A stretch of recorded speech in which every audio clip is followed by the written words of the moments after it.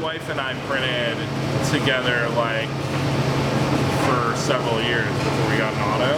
Basically what we used to do, we're in like a small warehouse when we moved out of our apartment, right? And we would do orders and I would sit there and I would print, right? So I would be here printing and then we spin it and here and just like fire it, yeah.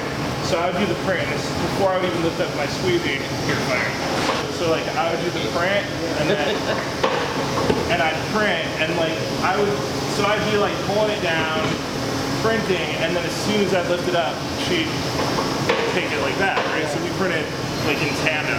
And I'm real spacey, so I would like start to look at the next screen and she'd be like, no, like, flip it again, whatever. And so I guess my point with that is like, you could go really fast with a manual press and you can get a lot out of it, but it's exhausting.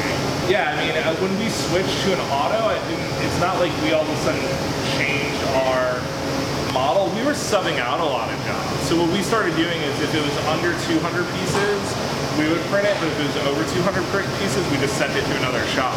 I don't think we bought an auto until our revenue was over $900,000, which I see shops now buying autos at like $100,000 revenue, which doesn't make any sense to me.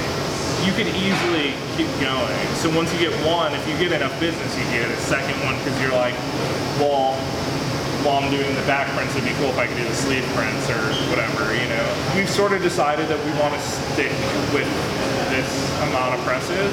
We'll go through cycles where we'll end up sourcing out maybe like 20% of our workload, but it's still, I think we prefer that to continuing to grow like the internal beasts. We've partnered with a lot of like shops that have like one press, and that way like if we go over our workload, we can still work with them, and we still have some control over it too. And